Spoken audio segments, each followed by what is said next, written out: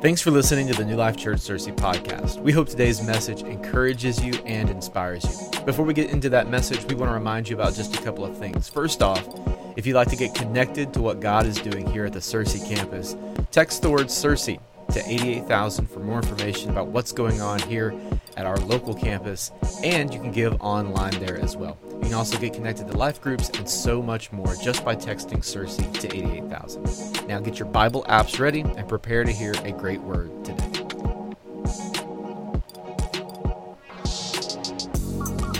As Kevin said, my name is Matt Mosler, and I'm your pastor at the Pine Bluff campus, and it is always a pleasure to get an opportunity to come to one of our other campuses and straighten them and get a chance to speak to what's going on around the state. And I just love your pastor. I'm just such a big fanboy of Kevin Atkinson, and I love the way he teaches, and I love the way he preaches. And not pretty, but he can preach, man. And so I just love what he's doing here in this great town. So let's give your pastor a big round of applause for everything he's doing here, and just so grateful and humbled to be here, but enough of that. I'm also excited to get a chance to talk to you guys because a few weeks back, I felt like God had laid something on my heart that is just so relevant for the day and time in which we live. It's so important, I feel, for this moment in time. So if it's okay with you guys, I'm going to bring a little Pine Bluff to Searcy. Is that all right? I'm going to be preaching today. I feel like I need a hanky to start preaching. I feel like I need to crank the heat up in here so you can get one of them fans, and we can go old school church. Are y'all ready to go old school church? Because this is a good word that I feel like God has given us, and so I'm hoping that you guys can lean into this. So if you are ready, what I want you to do is open up your Bibles to the book of 1 Peter, and we're going to be in chapter 1. We're going to work our way through chapter 1. So if you got your Bible, and I want your Bibles open. I want you actually, because I know some of you young people do it on your apps and your devices and all that other weird. I like paper, man, because you can scribble all over paper. Can I get a witness out there? All right. So if you got them, if not, if you have to use your tablets, you can do that too, but it just works better on paper. So 1 Peter chapter 1, before we get there, let's pray. Father, we lift you up and we praise you today. We just want to dedicate this service to you. Father, I pray that you can calm our hearts and our spirits down right now. I pray that the walls can come down, that you can open up our eyes and our ears and our hearts to receive this word that you would like us to hear this morning. And Lord, I'm praying that you would help that seed that is sown into our hearts today grow and prosper and bear much fruit in our lives and in the lives of those around us. And we pray all of this in Jesus' name. And all God's people said, Amen. All right. 1 Peter chapter 1, we're going to begin in verse 15, and this is what it says. Like the Holy One who called you, be holy yourselves in all of your behavior. Because it is written, you shall be holy, for I am holy. Now, stop what you're doing and look up here at me for just a moment, and I'm going to, don't tune me out, okay? Because I know some of you have already started to, your eyes are rolling and they're glassing over because I just read that God is holy and he wants you to be holy. And so when I read that God wants you to be holy, all of a sudden, so many of you in this room started thinking of all of the things in your life that would disqualify you from even being near the word holy. Don't raise your hand, but you know who I'm talking to. So listen, you know the things that you've done. You know the things maybe that have been done to you. You know the life that you have lived, the thoughts that you have thought, the mistakes that you have made. And when you start thinking about being holy, Kevin Atkinson can be holy, but not me. Not somebody like me, not with the life that I've lived. And I'll try to be a good person, but somebody like me can never be holy. Am I right? Don't agree with me. Just keep it to yourself. Well, if that's what you're thinking, I want to really strongly encourage you guys to lean into this today because I'm going to tell you something that may shock you. If you have accepted Jesus Christ into your heart, if you have asked him to forgive you of your sins, invited him into your heart, and made him your Lord and Savior, according to the Bible, you already are holy. Do you hear what I said? You already are holy. Now, you may not feel like it, but holy is not a feeling. Holy is not an activity. Holy is not a state of mind. Holy is not even a mole. Holy is a result.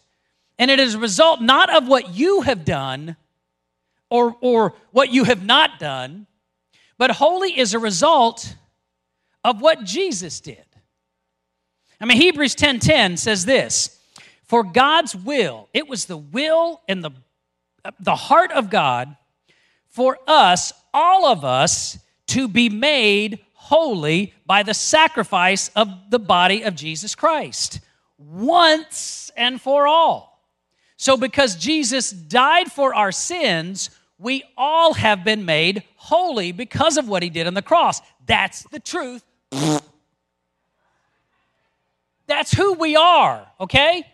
The problem is, that's just not who we've been led to believe we are. And because we don't believe, because we don't have it in our mindset that we can be holy, it has had devastating consequences. Not just for us, but for our family, for our community, and for our culture.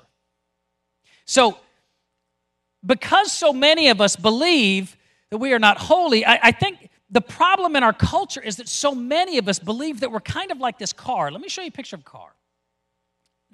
Not that one, this one right there. So many of us look at ourselves like we are this car. I mean, we're old and rusty and dusty. We're just taking up space in a garage. Our engine doesn't run anymore. Our tires are dry rotted and flat. Our battery's dead. We got no other purpose in our life but to be a home for rats and mice and birds. But let me tell you something about this car right here. This is an actual picture of a car that was found in a detached garage in Japan somewhere around 1980. But it's no ordinary car, all right? That car right there is actually a 1969 Ferrari 365 GTB Daytona. I have no idea what that is. But apparently car people do. Because car people saw this picture, and this car was auctioned off in this condition, complete with all of its rust and dust and dirt and grime and bird's nest, for more than $2 million. This car was far more valuable than it appeared. And because of what Jesus did on the cross, so are you. You may not believe it yet, but you are. Despite what you have been led to believe by our culture, despite what you have heard other people say about you, despite the amount of dust and dirt and bird's nests that have accumulated in your soul over the years, here's the reality. Ephesians 2:5 says, you have been made alive together in Christ. By grace you have been saved. 2 Corinthians 5:21 says, you have been made the righteousness of God.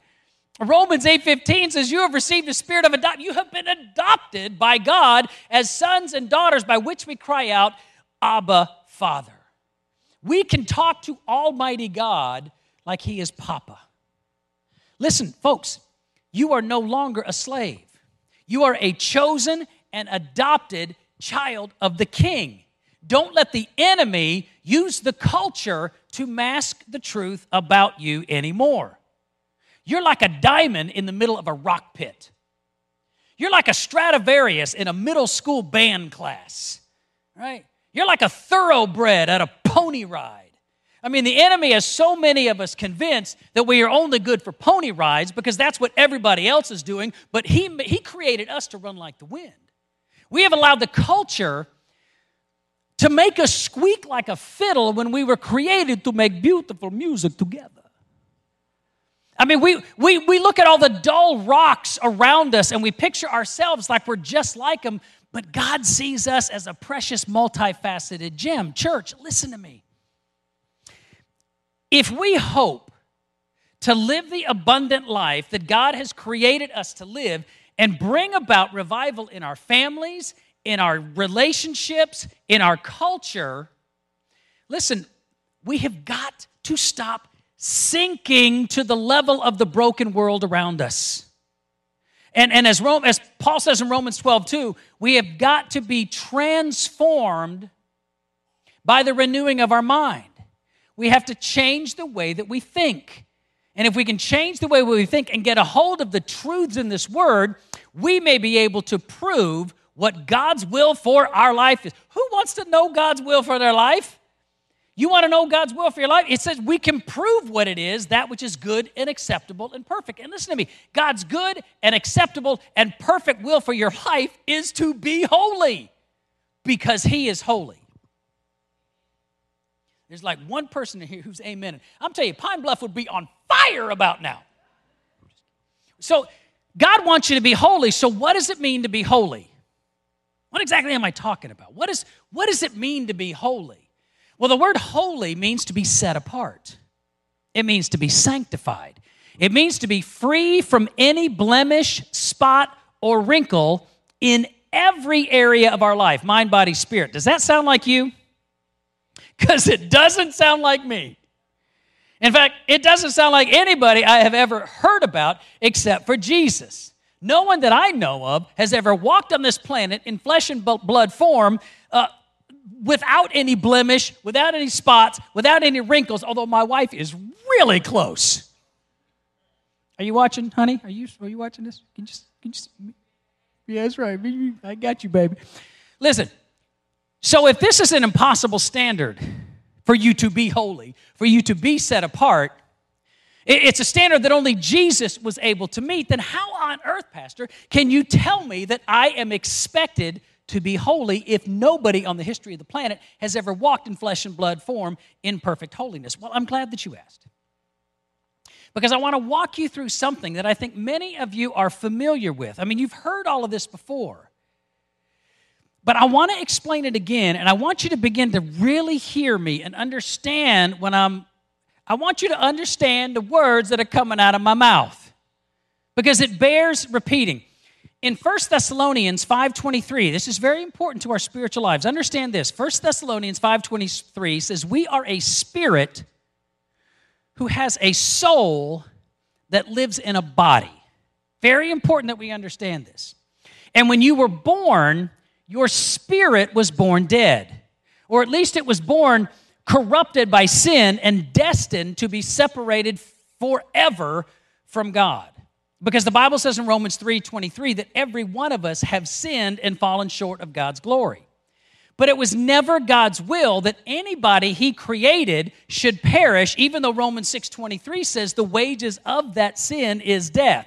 So while we were sinners, God sent His only Son, Romans 5:8 says, to die in our place, to pay the penalty for our sins. And because of Jesus' death and resurrection, our debt has been paid, our sins have been forgiven, and our spirits were made alive together in Christ.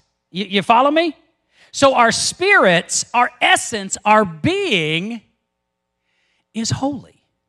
It's been made holy and perfect and blameless because it is the Spirit of God that now dwells in our flesh and blood body. The problem is this holy and perfect and blameless spirit over here is walking around in these willful, sinful bodies of flesh with a soul caught somewhere in the middle trying to determine which side it wants to obey, the redeemed Spirit of God or the sinful flesh of the world. And that's the war that is going on inside of you. Which side am I going to go? And Satan is using this conflict between our sinless spirit and our sinful flesh to confuse us into thinking that it's impossible for somebody like me to be holy because of some of the stupid things that my flesh has done. Like, because you smoked weed in high school, you think you can't be holy. Because you had an affair, you think you can't be holy. Because you cheated on your taxes, you think you can't be holy. Because you got pregnant before you got married, you think you can't be holy. Because you fill in the blank over here, you think you can't become holy like this person over here.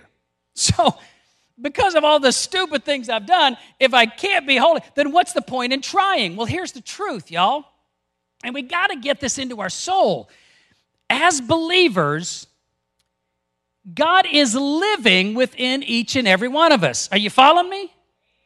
And because God is living inside of us, if we've invited him in and he is holy, then you can be holy too, but maybe not all the time.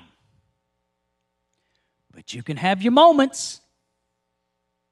Listen, when we read this Bible, we read all these stories about all these people in the Bible, and we look at these biblical characters like they are.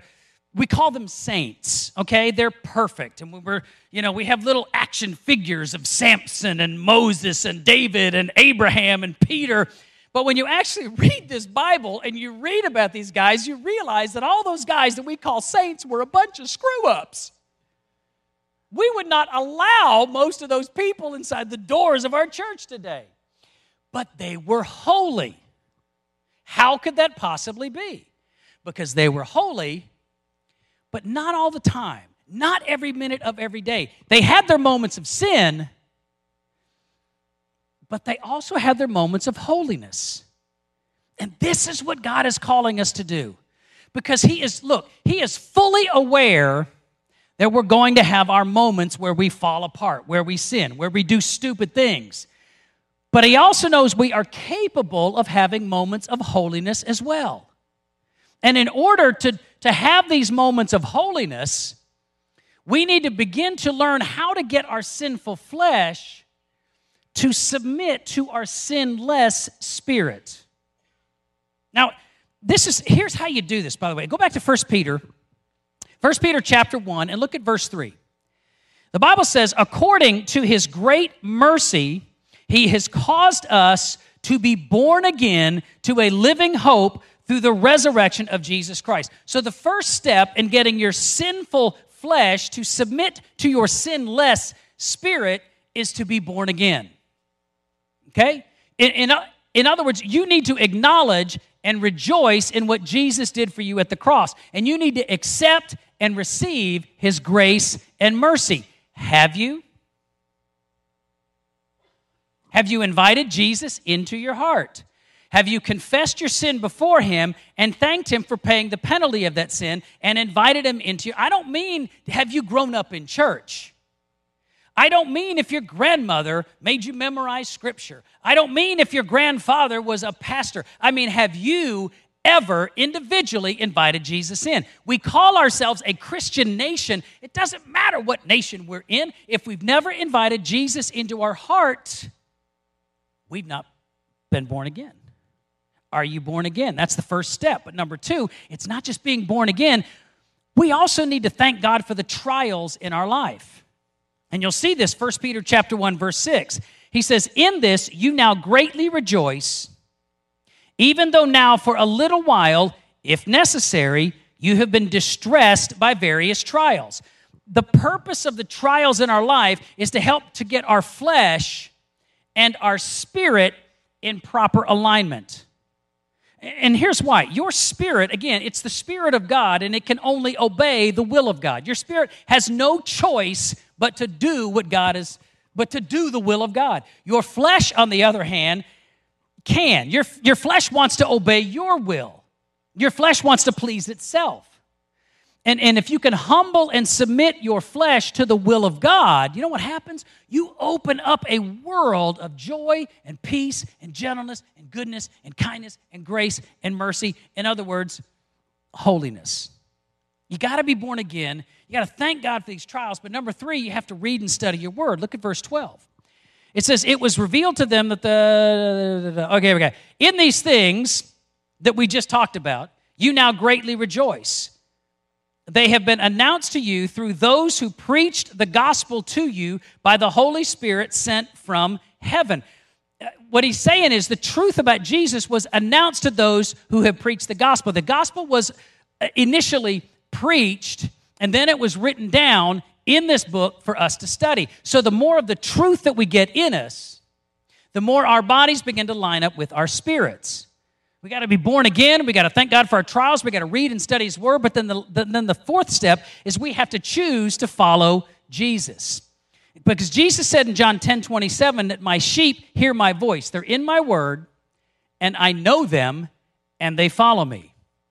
And the more we fill our hearts with God's Word, the more time we spend in relationship with Him, the more we surround ourselves with other sheep, you know what's going to happen? The clearer His voice is going to become. The clearer the voice of the shepherd will be. And then when we hear what the shepherd is asking us to do, we need to take that step and make a choice to get our bodies to follow what God is asking us to do. And let me show you. I want you to look at verse 13 through 15 of 1 Peter 1. And this is why I want you to have a paper Bible and a pen that has been hermetically sealed and wiped off and make sure it's free from any germs. But take that pen and go to that Bible, and I want you to circle these words for me, beginning in verse 13. You ready? Prepare your mind. Keep sober. Fix your hope. Do not be conformed to your former lusts. Be holy. You know what those words are, college people? Thank you. Verbs. Action words, okay? There's a lot of action required on your behalf as a believer to get your flesh to align with your spirit. There's a lot of discipline there. There's a lot of respect for the God who made you and loves you and died for you and has a plan and a purpose for your life. Your spirit is already there, but it is your choice to get your body to follow along. Are y'all with me? That's a pretty good roadmap for how to be holy. But here's a bigger question. Why? Why should I be holy? Why is God asking me to be holy? You know what God's asking me to do? He's asking me to swim against the culture. The entire culture is trying to please the flesh. God is asking me to make decisions that force me to go against the culture, to go against the tide, to swim upstream. Why is God asking me to do that? What is the purpose of holiness? Well, the first purpose of holiness is found in verses 22 through 25. It says this: since you have, in obedience to the truth, purified your souls. In other words, since you've done all of the above that we just talked about, fervently love one another from the heart. That's it. If I could drop this mic, that would be a mic drop moment, but Kevin would make me pay for it. Fervently love one another from the heart. That's the primary purpose of holiness, to love one another. That's why God left us here. This is why Jesus said the greatest commandment in the Bible was to love the Lord your God with all of your heart, all of your soul, and all of your mind, and to love your neighbor as yourself. You love God to love others. Why? So they can learn to love God and love others. Why? So they can learn to love God and love others. You see what? So they can learn to love God and love others. And pretty soon, you got a whole lot of love. You got a whole lot of love. Tell you, greatest songs in the world written in the 70s, going to get a witness. All right, you got to love. The purpose of holiness is to love one another. The second purpose of holiness, watch this, is to bring purpose to our life. Because nothing else you will ever do from now until you are called home is going to even come close to loving God and loving others. Look at verse 24. All flesh is like grass, not that grass, pay attention, and all of its glory like the flower of grass. The grass withers and the flower falls off. All of the stuff in this world is going to die. It's going to fade. It doesn't last. But the word of the Lord endures forever. And the word of the Lord is commanding us to love God and love others. Because nothing else we will ever do in our life is going to satisfy our soul like helping others see their value and purpose. So let me wrap it up with this. The final reason that God is calling us to be holy is because Jesus started something 2,000 years ago. And He left us here to finish what He started. When we got saved, He didn't immediately call us to heaven. He left us here. Why? So we can finish what He started. God did not create anyone in here or outside these walls to live our life here on earth or in eternity, eternally separated from Him. Our mission is to go. When Jesus walked on this planet, He was the physical body of Christ. When He ascended to the Father, we as his church became the hands and the feet, the body of Christ. So the body has changed, but the mission never did. It's still our mission to seek and to save that which is lost. And the final reason that God wants us to be holy is so we can be obedient to our Lord and faithful to our calling. So let me ask you to do a little experiment here today. And I want you to think about this and be serious about this. I want you today to try to create a holy moment. A moment of holiness. We've had our moments of sin, and we're real good at that. But we need to start to try to create holy moments. And I'm not talking about walking on water or feeding 5,000 people or anything like that, because most holy moments are not huge productions. Most holy moments are really small. They're really anonymous. But God can use those small steps to do great things. I mean, he's standing on the hillside, 15, 20,000 people in front of him. There's no way we can feed all these people. Little boy comes up to him and says, Jesus, I know I ain't got enough food, but I got a couple of fish and some bread here. Can you use it? Jesus said, yeah, I can use that. You'd be stunned what I can do with a little. We need to start creating, just give God what we have right now. A holy moment is this ever so brief time in your life when your flesh is in submission to your spirit. A holy moment is that time where you set aside your self-interest to do something that you believe is going to make the world a better place. It's a moment that glorifies God, not you. A holy moment, you know what a holy moment is? A holy moment is when you pray for somebody else. It's not about me, it's about you. A holy moment is when you say something nice about somebody when you'd rather be mean.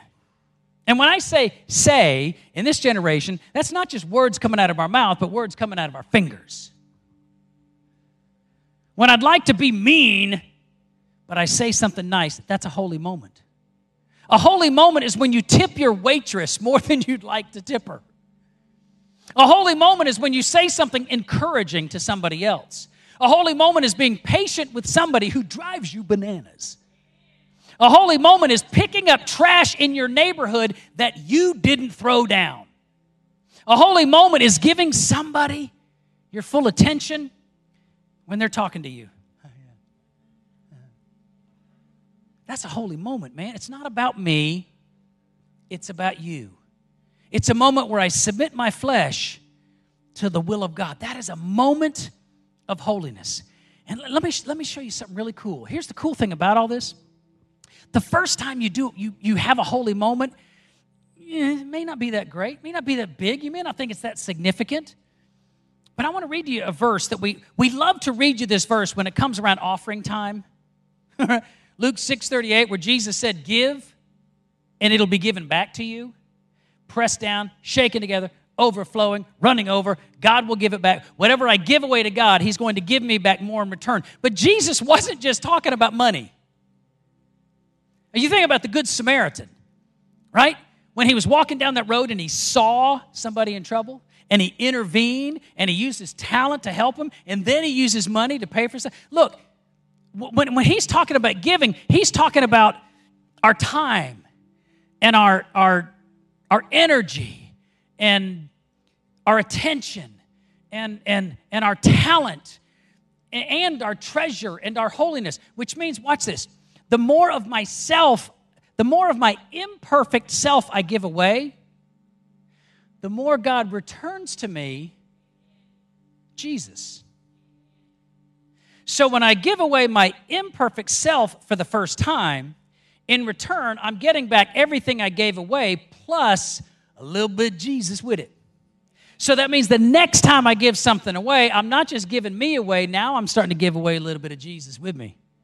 And then the next time I give away, I get a little bit more Jesus, a little bit more Jesus. And you know what happens before too long? The more Jesus I give away, the greater the spiritual impact and the more powerful the holy moment. But it starts with a step. It starts with that first moment. And that first moment is going to lead to another moment. It's going to lead to another moment. It's going to lead to another moment. And before too long, your world and your life and your family and your culture begins to look a whole lot differently. What's going to be your holy moment? Have a holy moment today. All right? It doesn't need to be a lot. Just take that step. God, it's not about me. It's about you. How can I use my life to bring you glory today? Amen? Father, we want to lift you up right now. We want to give you the praise and the glory today, Lord. But Lord, when we start talking about holy moments, maybe the first holy moment that we need to have is a moment where we deny ourselves and invite you in. Where it's not about my will, it's about your will. Where I begin to understand, Lord, that my life is not my own. That it's not about me. It's about you. How can I use my life to bring you glory? And Lord, maybe the first thing I need to do right now is invite you into my heart. And so I want to ask you guys, have you had that holy moment? That's the most important holy moment that you can have. That moment where you deny yourself and you say, Jesus, I know I'm a sinner, but I want to live for you. I want to invite you into my life to forgive me of my sinful, selfish actions, because I want you in my life so that you can be my Lord. Listen, you may have gone to church your entire life. You know church. You know this word. You grew up in this culture. But can you remember when you ever invited Jesus in? Can you remember that holy moment? I want you to think about that right now. Every head bowed, every eye closed. Nobody look around. I want this to be a moment between you and the God who made you and loves you and has a plan for you.